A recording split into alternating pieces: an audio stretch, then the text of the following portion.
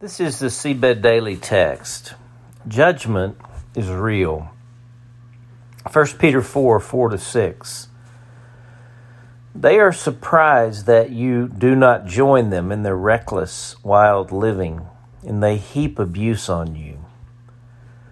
But they will have to give an account to Him who is ready to judge the living and the dead. For this is the reason the gospel was preached, even to those who are now dead, so that they might be judged according to human standards in regard to the body, but live according to God in regard to the Spirit. Consider this. It is fitting that Apostle 1a, Peter, would keep drawing us deeper into the substance of the creed of the apostles.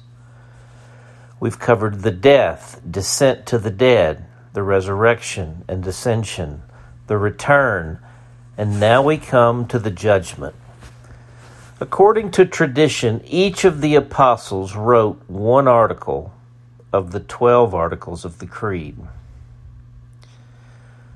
But they will have to give account to Him who is ready to judge the living and the dead. In the parlance of the Apostles' Creed version of my youth, He suffered under Pontius Pilate, was crucified, dead, and buried. He descended into hell. On the third day, He arose from the dead. He ascended into heaven and sitteth at the right hand of God the Father Almighty. And then this theological lodestar. From thence He shall come to judge the quick and the dead. For the longest time I understood the quick to mean the fast, as in no one could outrun the judgment. Of course, no thanks to King Jimmy, it means the living.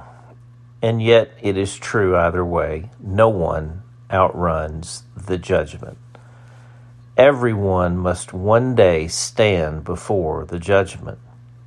The judgment is real. Everyone must give an account. Growing up, and for many years, I didn't understand this. I wanted to know why. I reasoned, if God is God, why can't God just dispense with the whole need for judgment? Why couldn't God forgive sin by fiat? Why did Jesus have to die to atone for sin? Why did sin have to create separation?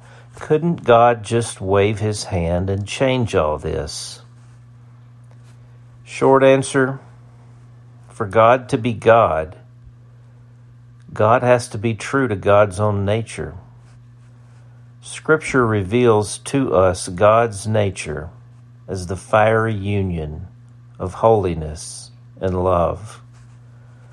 God's nature manifests itself in our experience as justice and mercy. God's justice is the manifestation of His holiness.